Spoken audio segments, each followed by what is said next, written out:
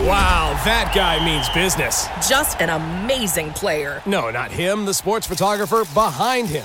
What? He has a business bank account with QuickBooks Money where he earns 5% annual percentage yield, so he's scoring big on and off the field. You might even say he's the MVB. MVP? The most valuable business. Making your money work harder. That's how you business differently. Intuit QuickBooks. Banking services provided by Green Dot Bank. Member FDIC. Only funds and envelopes earn APY. APY can change at any time. This is Recode Media with Peter Kafka, and that is me. And today I've got an interview with Bloomberg reporter Davey Alba, who covers online misinformation. Unfortunately, there's an element to this conversation that's sadly relevant to the news we're all grappling with right now. While we were recording this interview, which includes a discussion of the mass shooting in Buffalo earlier this month, there was another mass shooting underway in Uvalde, Texas. And as I'm recording this note, there's currently a back and forth between the governor of Texas and Facebook about messages the shooter left in advance of his attack and whether those were public or private notes. So this may be something we pick up again in the future. For now, let's listen to my chat with Davey Alba, which is wide-ranging and useful. Today I'm talking to Davey Alba. She's an excellent tech reporter who spends a lot of time covering online misinformation. That is a never-ending beat. She spent the last few years at the New York Times, and she recently moved over to Bloomberg. Welcome, Davey. Thanks for having me. I wanted to have you on. I wanted to talk about your beat. We spend a lot of time on this podcast talking about misinformation and the way the tech platforms are trying to handle it and whether they should be handling it. I want to talk about how you do your reporting, and I wanted to talk to you about some stories you've written recently.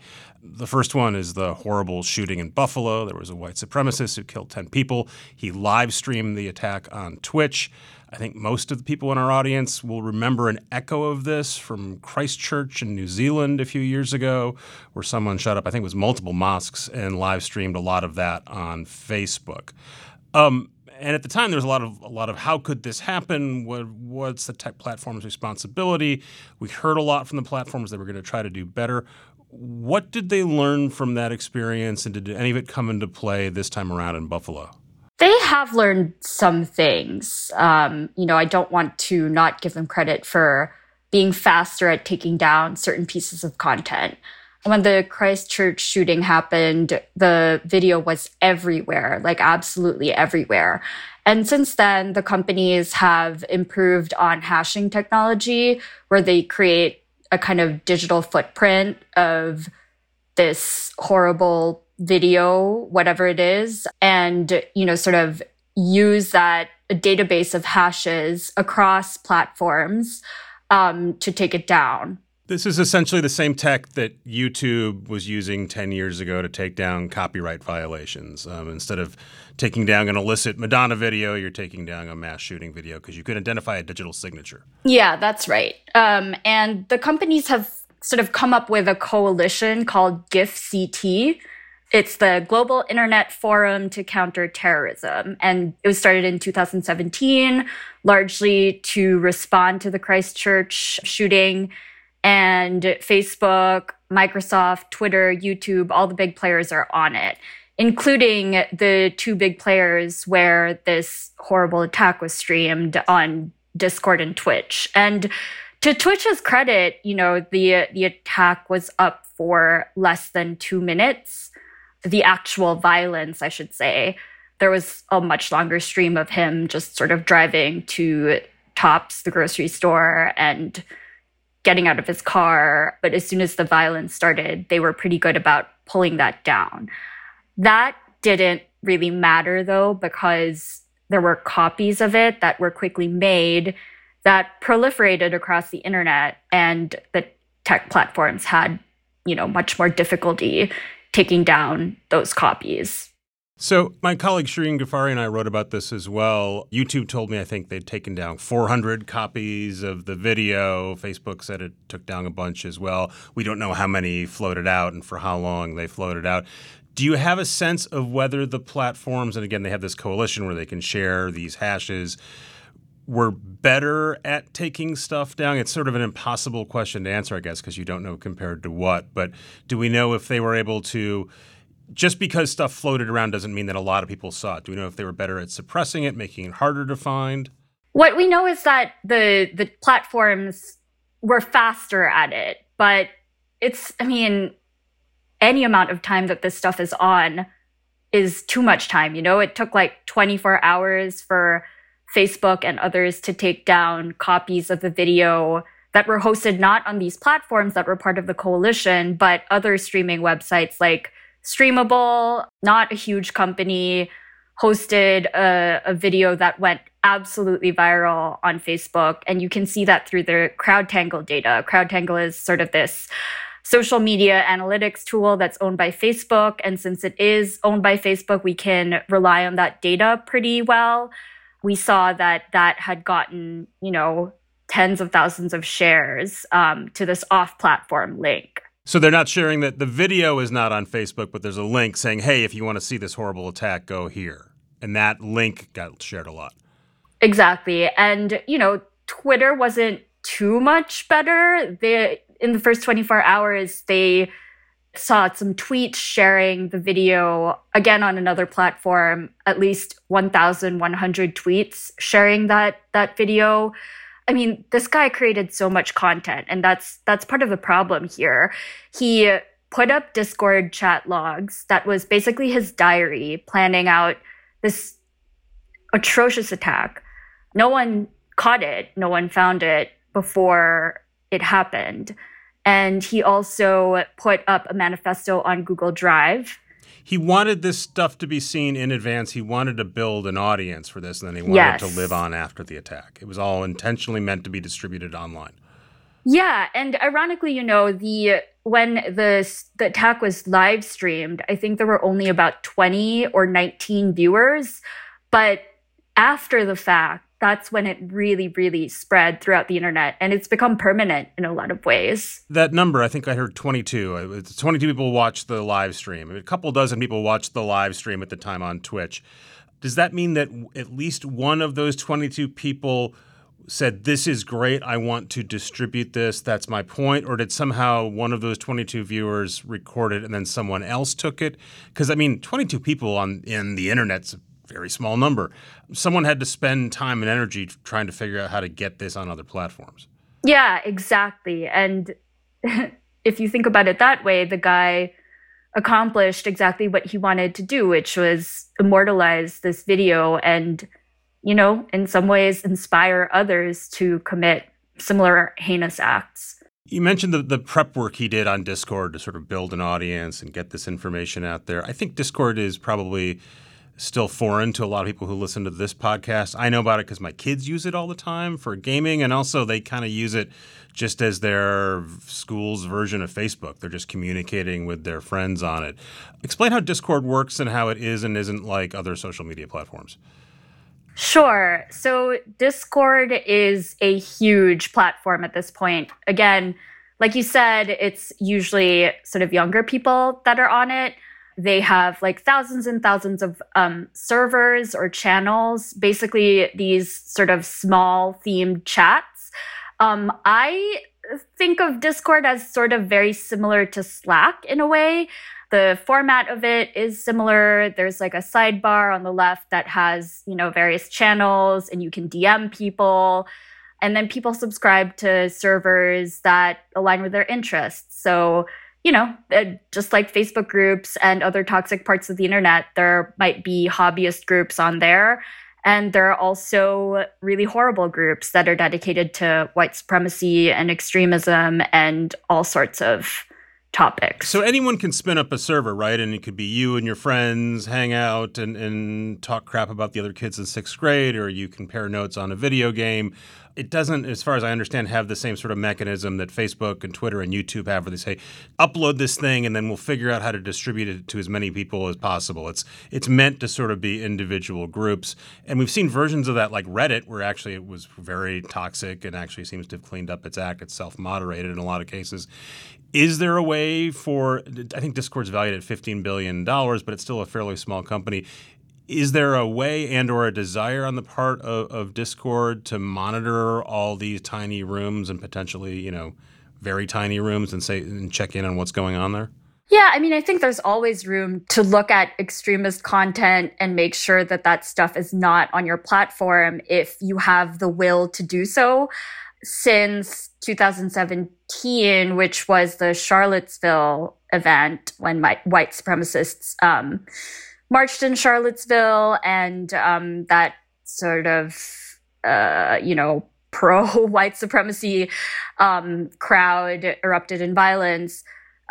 Since then, the company has removed like 24,000 accounts and 2,000 servers. So they do monitor this stuff and say, hey, stop being a Nazi. We're going to kick you off the platform. Yeah, I mean, they do, but that doesn't necessarily mean they're catching everything. For this kind of thing, my guess would be that they are searching for text strings of keywords related to violent extremism and taking that stuff down.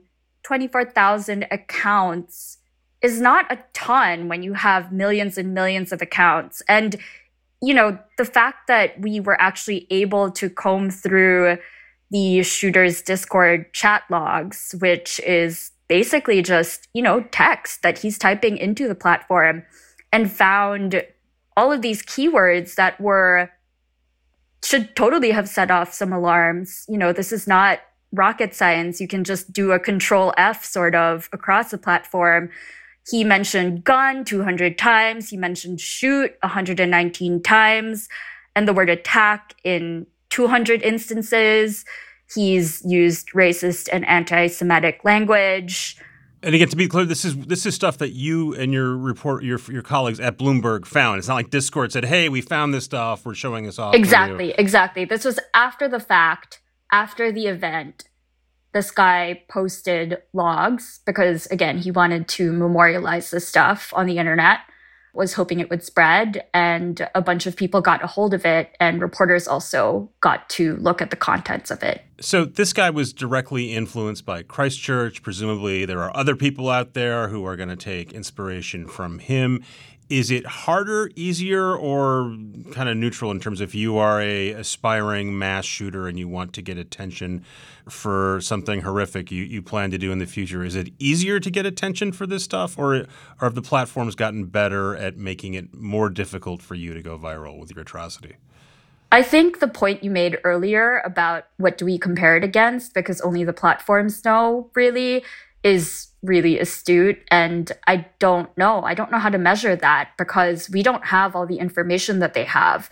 What we know is that a lot of people have carried out things like this, like these, sort of mass shooting events that have killed people.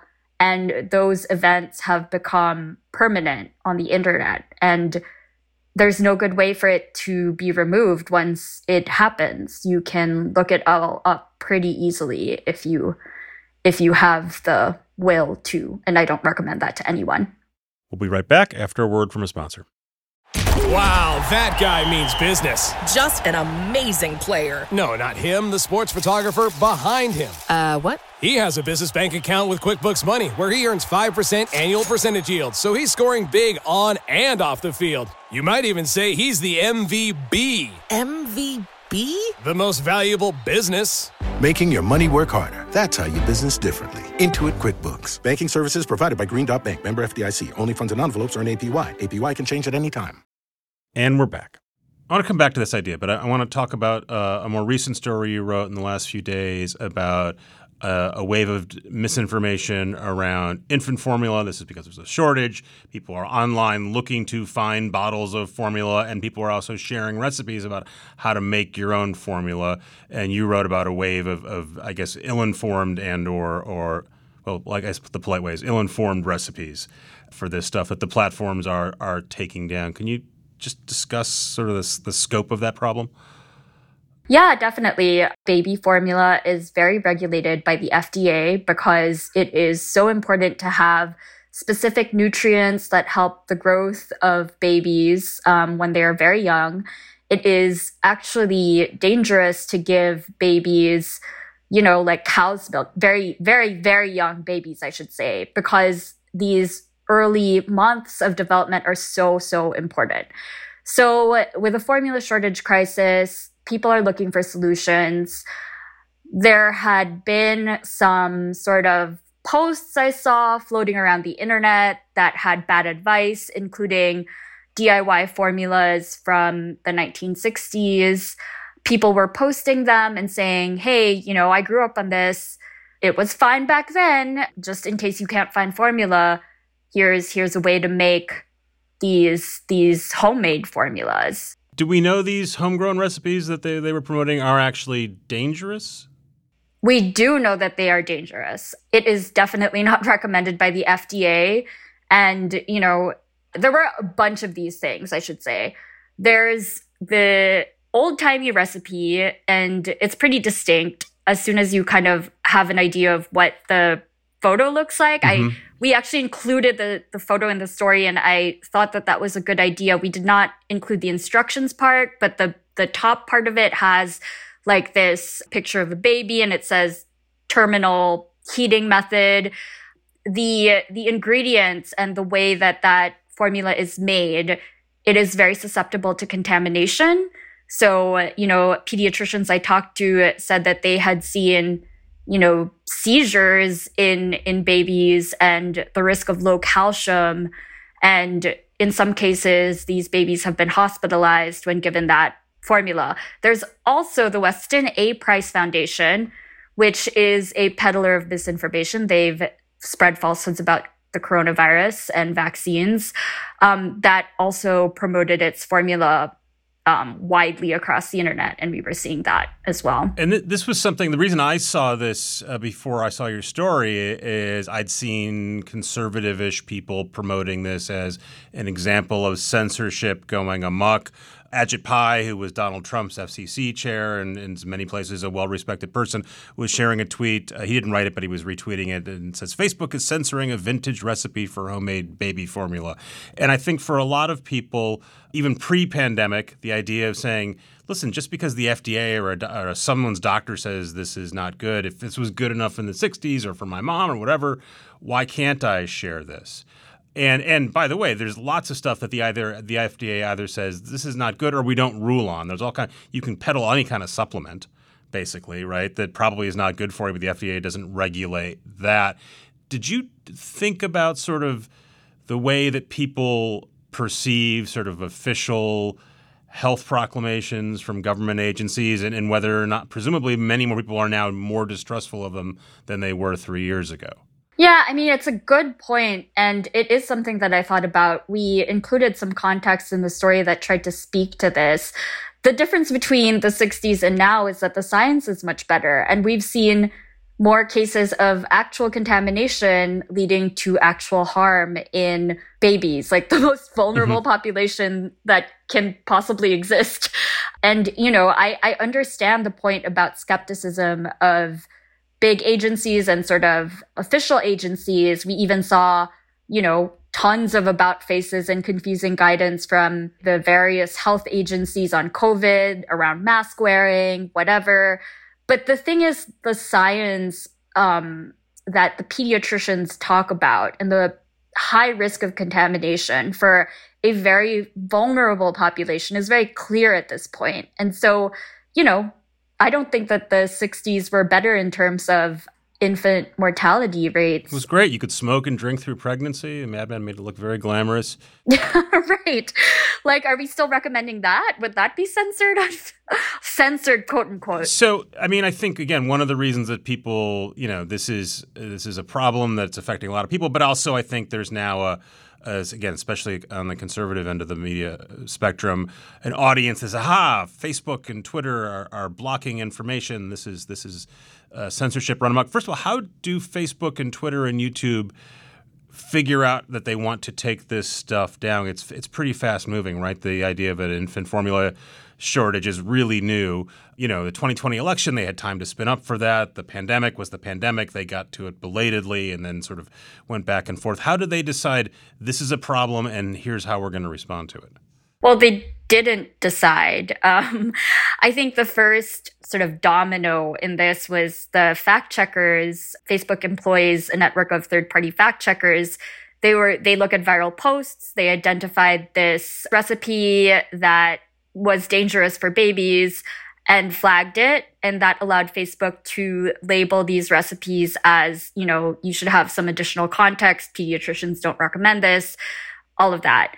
That was the first kind of domino, like I said. And then the other platforms weren't looking for this stuff at all until I started reporting on it. and going to them, asking them about these videos that I found. And I included links, and those were like specific recipes that were, again, flagged to me by pediatricians as containing extremely dangerous methods. A couple of them used raw milk, unpasteurized.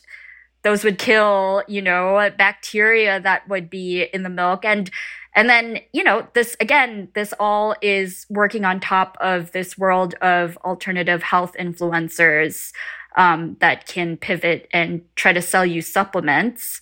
And the tech companies were not thinking about this until we started asking questions. This is one of the recurring elements of any of these, hey, look what we found on your platform stories, and I've seen them for years, which is the YouTube or Facebook or Twitter says, we have a policy against this, and then someone like you or your colleagues at BuzzFeed or the New York Times, wherever, or Wall Street Journal, calls them up and says, hey, look what I found. And then there's a back and forth, and eventually it gets taken down. And I'm always fascinated that they're essentially outsourcing work to journalists or other folks when they have billions of dollars and literal rocket science working on their platforms. And then I always come back to, let's assume they're making good faith efforts to deal with this stuff and it's fast moving. Should we conclude that this is something they can solve eventually if they put enough manpower and computer power into it? Or is this just endemic and this is built into a system where people can upload stuff and to these giant platforms that are global and there's never going to be enough eyes and effort to take it down? That is a big question, and it's sort of one of the main questions that I get asked a lot. I don't necessarily have solutions. I report on the problem and the scope of it. If you ask for my personal opinion, I think I lean more towards the latter of what you said, that this is endemic to user-generated content where you get to throw up anything first, and then the platforms look at it afterwards. There's all sorts of advances in AI and automated methods of takedown. That is always playing catch-up because the human context of information is constantly evolving, and platforms have to pivot like crazy every single time something new happens. And misinformation is so tied to the news cycle. It latches onto whatever is going viral in the news, whatever is in the news, sort of top of people's minds. And so this cycle just continues and continues. The one thing I'll say is that I don't understand why the platforms will not actually address these networked accounts that we've reported on for a long time. Me and, tons of people on this beat, things like the alternative health influencers, the COVID conspiracies, the QAnon conspiracists, like they have made moves. Like QAnon was taken down in late 2020 on the major platforms, but there are all of these like winks and nods towards these things, and it's just all in the water. And I don't understand why these things that we know of, we've reported on, the phenomenon is well documented, why the companies won't act on those. I mean, it's actually pretty hard to go find QAnon content for a layperson periodically when I'm writing about something and I want to find an example of something. You Google QAnon, you really don't get results. Facebook and Twitter, I mean, obviously it exists like you're talking about, but you kind of have to know where to look or be in a community where people are sharing that stuff. Do we give Facebook and YouTube and Twitter credit for making it harder for drive-by people like myself to happen upon QAnon stuff? I think that we have reported on that turn of events, and, we're very measured about presenting the facts as they are. These companies made like a big policy switch at the end of 2020, like I said, taking QAnon accounts off of the platforms, all of this. Of course, these people who were already in kind of these conspiratorial circles quickly found alternative platforms to get on. So it's all over Telegram. It's all over, Discord and some other platforms. And once you kind of learn the language, you'll start to see the winks and nods on the mainstream platforms and the off-platform links and all of these things. And so I'm not sure that I would say that it's, hard to find. I think if you know what the clues are, you can kind of find them everywhere. Fair enough. One thing that seems to have changed relatively recently is reaction in some parts of civilized society to the arguments you're making, to your beat, to the idea that misinformation is something that platforms should be trying to stop. For a few years, you had people on the right saying, Facebook and Twitter are censoring us. And no one in technology really took that seriously. And over the last year or so, plenty of people who are very smart and certainly should know what they're talking about, like Mark Andreessen from Andreessen Horowitz, and now Elon Musk, who wants to own Twitter, saying this effort to stamp out misinformation is really just a way of saying that it's censoring unpopular ideas or ideas that come from the right if you're on the left, et cetera. Do you find more pushback either in the tech community or among your readers in general when you're reporting about this stuff, saying, hey, there's no problem with sharing old baby milk formulas, just stay out of this? Yeah, I think that is a hard question to answer because anytime you write about an issue that people have a very strong opinion should, still be allowed to be posted freely on the platforms, you'll get a lot of people saying, I don't agree with you. You get a lot of DMs and harassment.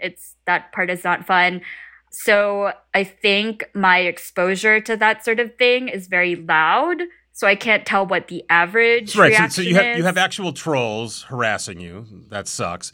When you go to the companies themselves and say, hey, you've got a problem here with baby formula bad baby formula recipes, do they say, oh, this is terrible, we'll get right on it? Or do they say, actually, maybe this isn't a problem? I mean, do you have any sense that sort of Elon Musk perspective on misinformation and maybe it's not so bad and let's sort of let the chips fall where they may, unless you're literally threatening to kill someone or something egregious like that, just let it go. It's the internet.